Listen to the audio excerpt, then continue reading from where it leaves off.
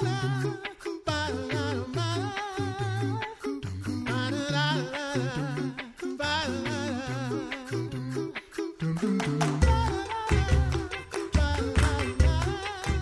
listening to the Coffee Hour. I'm Andy Bates. Sarah Gulseth is away today. We have a great study of God's Word in the Lutheran Witness as we are searching the Scriptures in the January issue in just a moment. Thanks to Concordia University, Wisconsin for supporting the Coffee Hour. Find out more about Concordia University, Wisconsin at cuw.edu.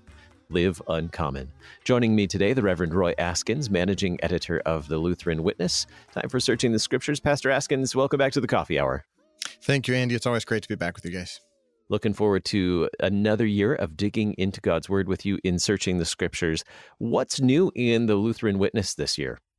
Yeah, thank you for bringing that up. I'd like to mention for those of you who have your Lutheran Witness in hand, you'll notice we've changed the look a bit, updated the design a bit to kind of reflect our emphasis on teaching and words and the Word of God.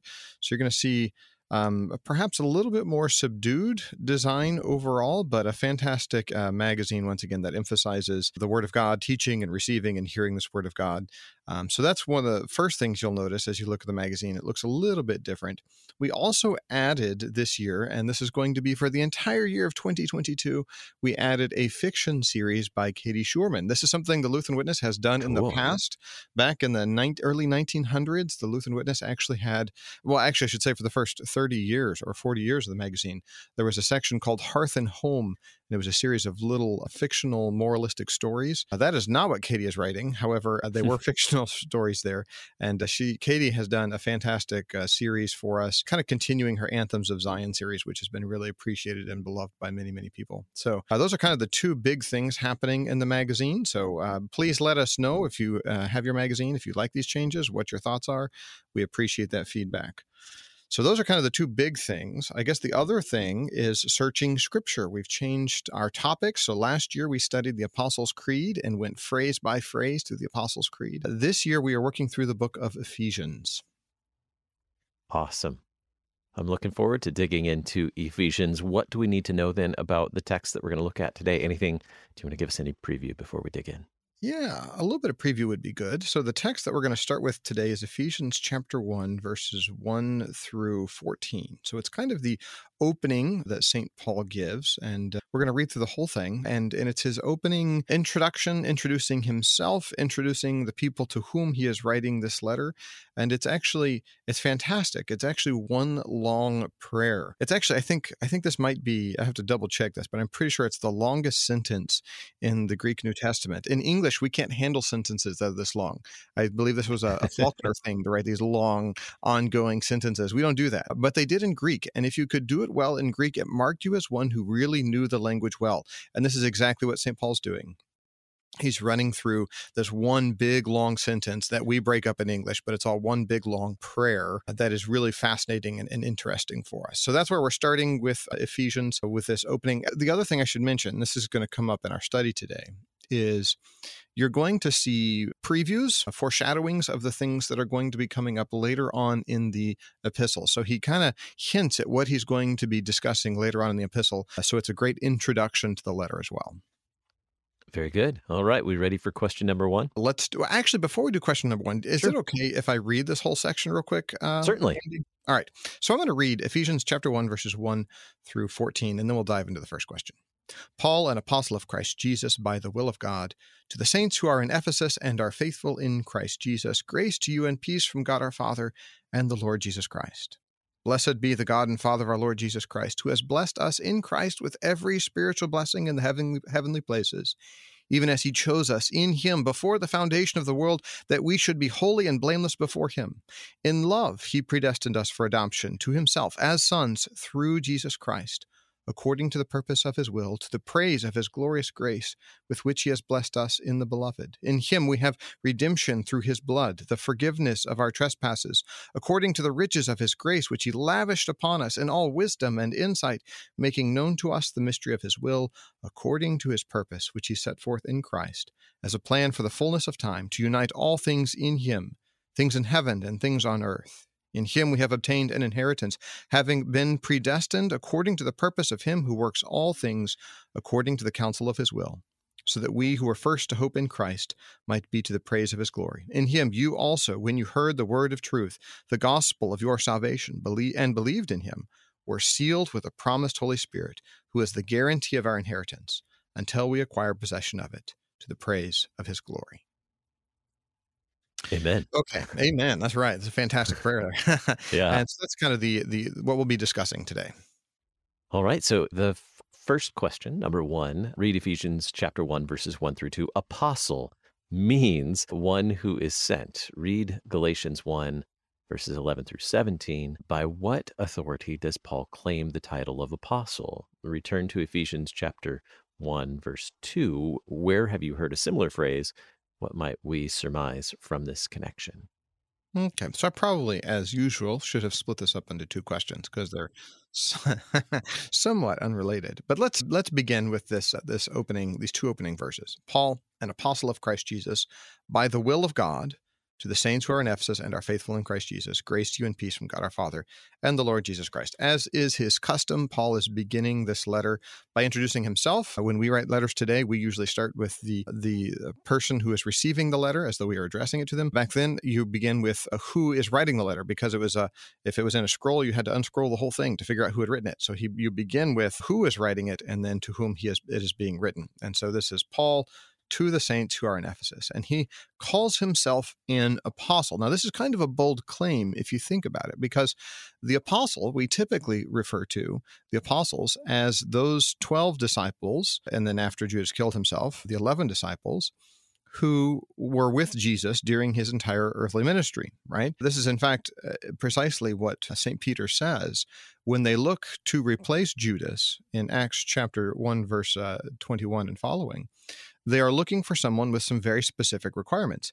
And these requirements are someone who has accompanied us all through the time, St. Peter says, that the Lord Jesus went in and out among us, beginning from the baptism of John until the day when he was taken up from us. One of these men must become with us a witness to his resurrection. So this was the apostle. The apostle is one who was sent to witness to the resurrection and to the life and teaching and resurrection of Jesus Christ. Well, I should say death in there too. So the whole span of Jesus' life and ministry, the apostle was one who is supposed to witness to this. Well, here you have St. Paul claiming to be an apostle, and he certainly wasn't there. Well, by what right does he do that? For that, we can go to Galatians chapter 1, where St. Paul is talking about his call by God to proclaim the gospel to the Gentiles in particular. And I'll let y'all go ahead and read through this on your own. Galatians chapter 1, verses 11 through 17. And actually, I would encourage you to go all the way to 24, because reading more of the Bible is always a good thing, right? And here he talks about how he was persecuting the church, and yet the Lord called him out of that, and he received his teaching, according to St. Paul himself, from the Lord Jesus Christ himself. He didn't receive it from man. He received his call and his teaching directly, and by this was also sent by God, by virtue of that call, to be an apostle, in particular to the Gentiles. So this is the right by which he does this, by the authority given to him by his call, especially as we see on the road to Damascus, the Lord calling him to preach and proclaim to the Gentiles. Now, so that's the first part of the question. The second part of the question, I'm getting there. I'm getting the whole thing. Okay, so the second part of the question is this phrase, grace to you and peace from God our Father and the Lord Jesus Christ. And I ask the question, have you heard a similar phrase? Andy, have you heard a phrase like this before frequently, actually? Repeat the phrase. Here. You did. Can you repeat the phrase? Grace to you and peace from God our Father and the Lord Jesus Christ. Well, like almost all the epistles in some way have some sort of greeting like that. Yes, they almost all have some sort of greeting, but outside of the epistles, this is also often something pastors use to introduce their sermons, right? They'll start with grace, mercy, and peace to you from God our Father and the Lord Jesus Christ.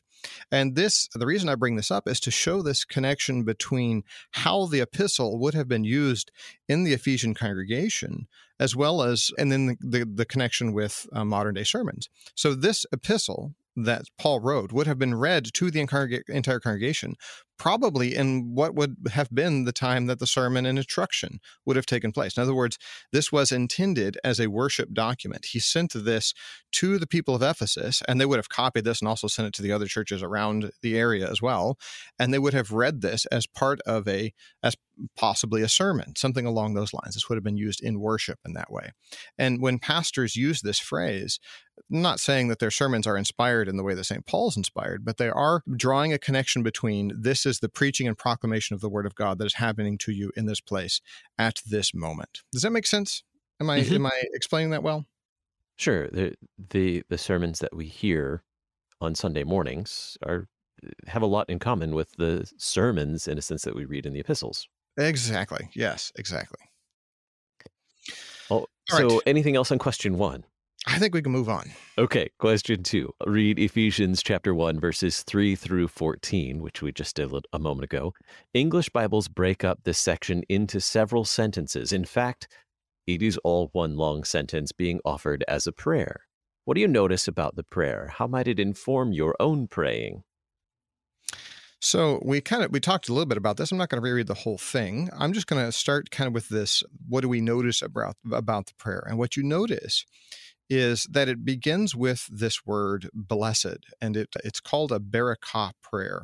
And it is something that was often done in Jewish synagogues, and it is a prayer blessing God for the work that he has done for the people. So as you look through this, you see St. Paul is writing this, and he's just stacking phrase upon phrase of what the Lord has done for the people, right? He blesses the Lord. So this is not in the sense of asking the Lord for a blessing, but declaring that the Lord is blessed and describing, therefore, the state of existence in which God's people live as a consequence of his blessing of them, right? So blessed be the Lord. These are all the wonderful things that he has done this.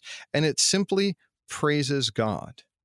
Now, what's fascinating about this is we tend to focus our prayers on our petitions and our requests, right? We ask God for things, which is good and right and appropriate, and we should be doing these things. But this prayer is all about praising God. And what I find really fascinating is this: you look back at some of the old prayers, especially like the prayers, there's some in CPH's book, the Lutheran Prayer Companion, that are just fantastic. And they spend a good portion of the prayer also praising God for all the wonderful things he has done before they even get to the petition and the request. So that the whole idea is actually, in some sense, reflecting on our state of blessedness as a consequence of God's work for us, which kind of is a whole change of mind and attitude for us, because we're focusing so much on giving thanks and praise to God for the wonderful things he has done for us. So I just think it's a very helpful opportunity for us to reflect on, maybe in our prayers, we also need to spend some time blessing God and praising him for what he has done for us. Do you ever incorporate that sort of thing in your prayers, Andy? Sure. We've used some, there are some models, or I guess you might say formulas for prayer that we might use that includes those blessing God. Right, like the acts: adoration, confession, thanksgiving, supplication. Mm-hmm. Yeah, that's a great one. Yeah. So that's an excellent example, once again, of using not simply prayer as an opportunity to request things from God, but also to praise and bless him for what he's done for us. Amen. All right. We are at a midpoint. I know we may have more on question number 2, but let's take a quick break, and we'll come back and we'll continue our study in Searching the Scriptures in the January issue of the Lutheran Witness with the Reverend Roy Askins. You're listening to The Coffee Hour. I'm Andy Bates.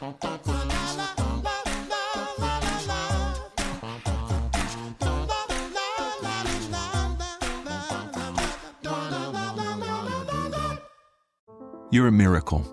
You know that, right? A living, breathing, one-of-a-kind miracle. You were created to stand apart, to share your gifts in the service of others, to make an uncommon impact in a common world. And at Concordia University, it's our mission to help you do that, to live uncommon. To learn more about Concordia, go to cuw.edu.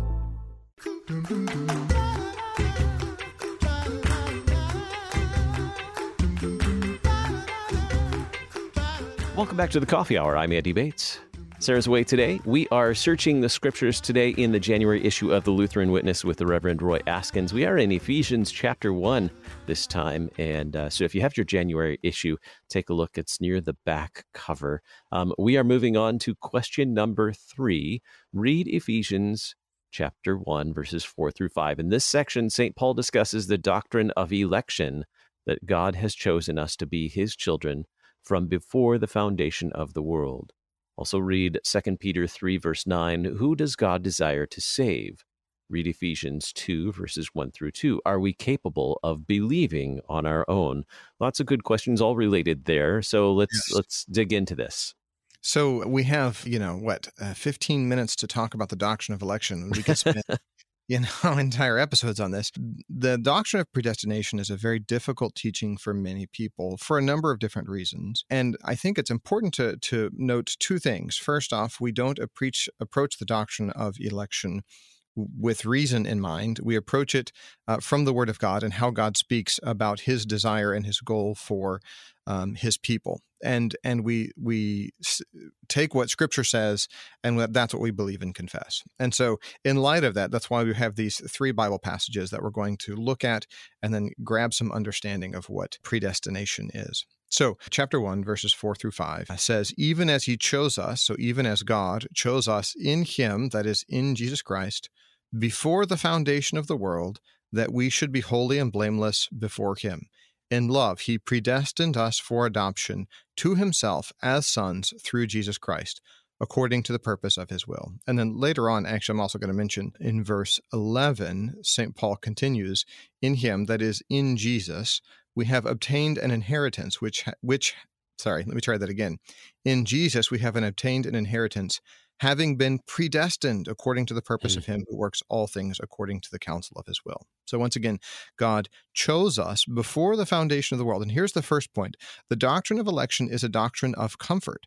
Just think of the wonderful comfort that God knew that he would choose you, Andy, to be his child, even before he created the world. From before the foundation of the world, he chose you to be his own child, and he organized all of history so that he could also redeem you, so that Jesus would come, suffer, and die, and that he could choose you to be his child. What an amazing doctrine of comfort. The problem comes that when we try to use our human reason, we would say, well, he chose some, therefore he didn't choose others. And that's certainly not the case. Scripture doesn't speak in that way. God only chooses those who will be his child. We call this, in Lutheran parlance, single predestination, right? He chooses those who will be his children. And for that, we look to passages such as 2 Peter chapter 3, verse 9, which we have here. Who does God desire to save? Well, Peter says, the Lord is not slow to fulfill his promise, as some count slowness, but is patient toward you, not wishing that any should perish, but that all should reach repentance, right? God desires that all sinners would repent of their sins and come to the faith and become his children. So can we believe on our own? So we cannot. This leads us to the next question, which means all of the work of salvation then is his. This leads us to the Ephesians chapter 2 and kind of the preview that we see here in this letter. In Ephesians chapter 2, you all know this very well. You were dead in your trespasses and sins in which you once walked, following the course of the prince of the power of the air, basically that you were dead in your trespasses and sins. You are not able to bring yourself up out of the mire. Dead people don't choose God, right? Dead people are dead. They must be brought to life through the work of God alone. And that is kind of the heart of single predestination, that God chooses us and brings us to life. All right. We ready for question 4? I think so. All right. Read Ephesians chapter 1, verses 7 through 8. The verb lavished has the connotation of pouring out. What riches were poured out upon you? How else does St. Paul describe them in this opening prayer? Okay, so let's read the passage. In him we have redemption through his blood, the forgiveness of our trespasses, according to the riches of his grace, which he lavished upon us in all wisdom and insight, making known to us the mystery of his will, and so on. So the idea here with lavished is it's got the connotation, as I mentioned here, of pouring out. I mean, you think of a pitcher, somebody filling up a pitcher and they're talking to somebody and they're not paying attention and they overfill the pitcher and it's just pouring all over the place. That's the context here. It's overflowing, except for the fact that Jesus is paying attention and yet he continues to pour and just overflowing. This is helpful for us because I think sometimes we think of God's work for us and the forgiveness of sins. And we sometimes get a little bored with talking about the forgiveness of sins again and again and again. And what St. Paul does in this opening letter here, and this opening prayer, is explain all the various different aspects of what this pouring out is. And let me run through some of these. There's a whole bunch of them. When he's talking about this lavish pouring out of gifts upon us, he's talking about such things as in verse 3, every spiritual blessing in the heavenly places, or in verse 4, being chosen in him, in Jesus Christ, from before the foundation of the world, or again in verse 4, that we should be holy and blameless, that we are predestined for adoption in verse 5, or blessing us in the beloved, redemption through his blood, the forgiveness of sins, wisdom and insight, making known to us the mystery of his will. This is part of his lavish pouring out. All of these things. There's another 10 more, but we're running out of time, so I can't do them all. These are all ways of describing the lavish pouring out of God's grace on us. And particularly here, the metaphor is one of water being poured out on us in the waters of holy baptism. And this comes up again later on in both in the book of Ephesians, but later on in this prayer. Let's go ahead and run on to question 5. All right, read Ephesians chapter 1, verses 9 through 10. What is the mystery of Christ? See Ephesians 3, verses 3 through 6. What is the fullness of time? Galatians 4:4. And how did God unite all things in heaven and things on earth in Jesus Christ? Ephesians 2:14 to 16. I'll admit, Andy, the problem with doing a book of the Bible is that there's just so many questions we need to pack in here. We just don't have enough space.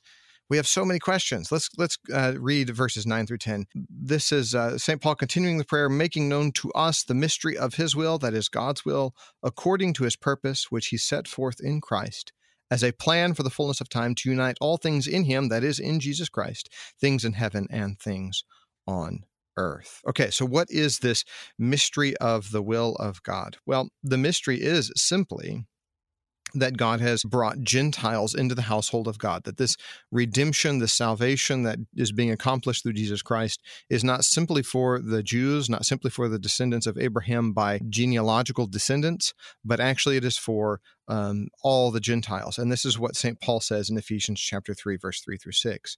Once again, speaking of this foreshadowing, this is what comes up later. He says, how the mystery was made known to me, that is to St. Paul, by revelation, as I have written briefly.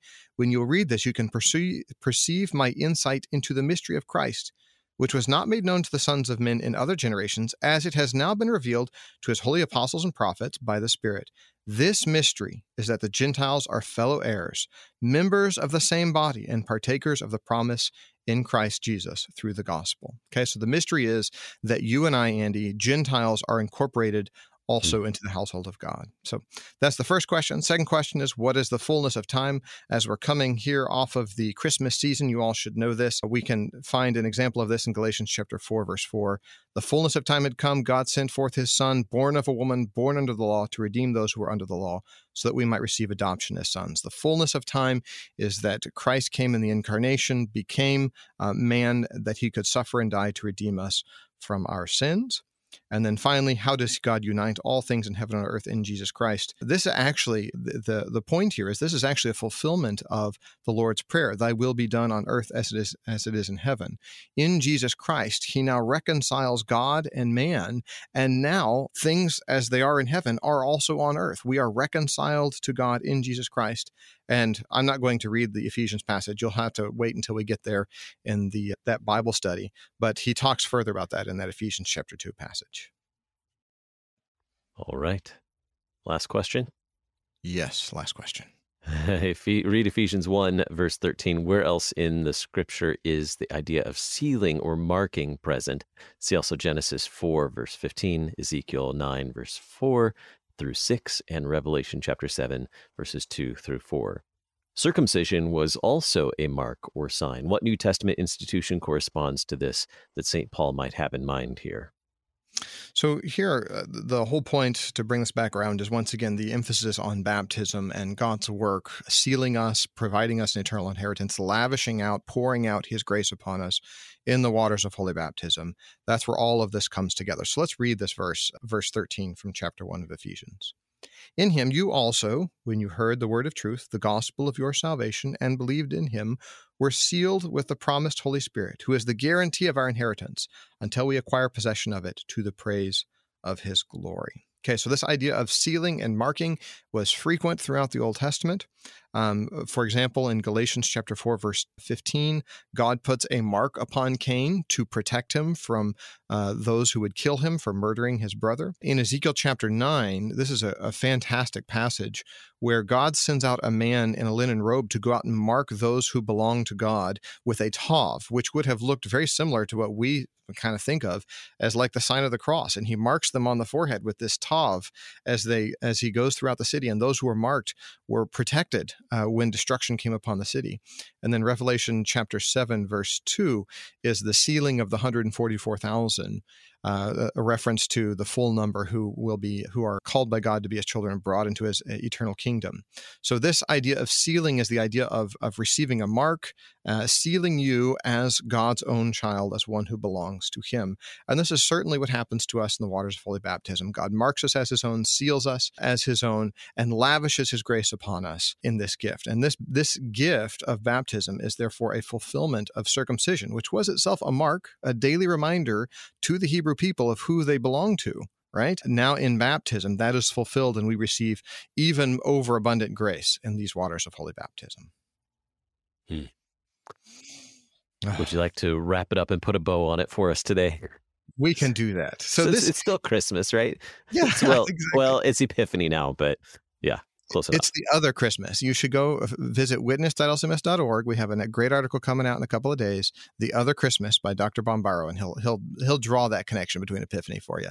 As for wrapping up this study today, St. Paul begins his letter to Ephesians with this foundation on you as a child of God, chosen from before the foundation of the world to be his child, and how he has sealed you as this child in the waters of holy baptism, and then continues to lavish this grace upon you. So this is the whole prayer is blessing God for this wonderful work he has done for us.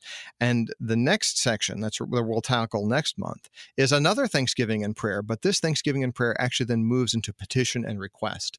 And we'll pick that up when we do the Bible study next month. Very good. And how to find the Lutheran Witness?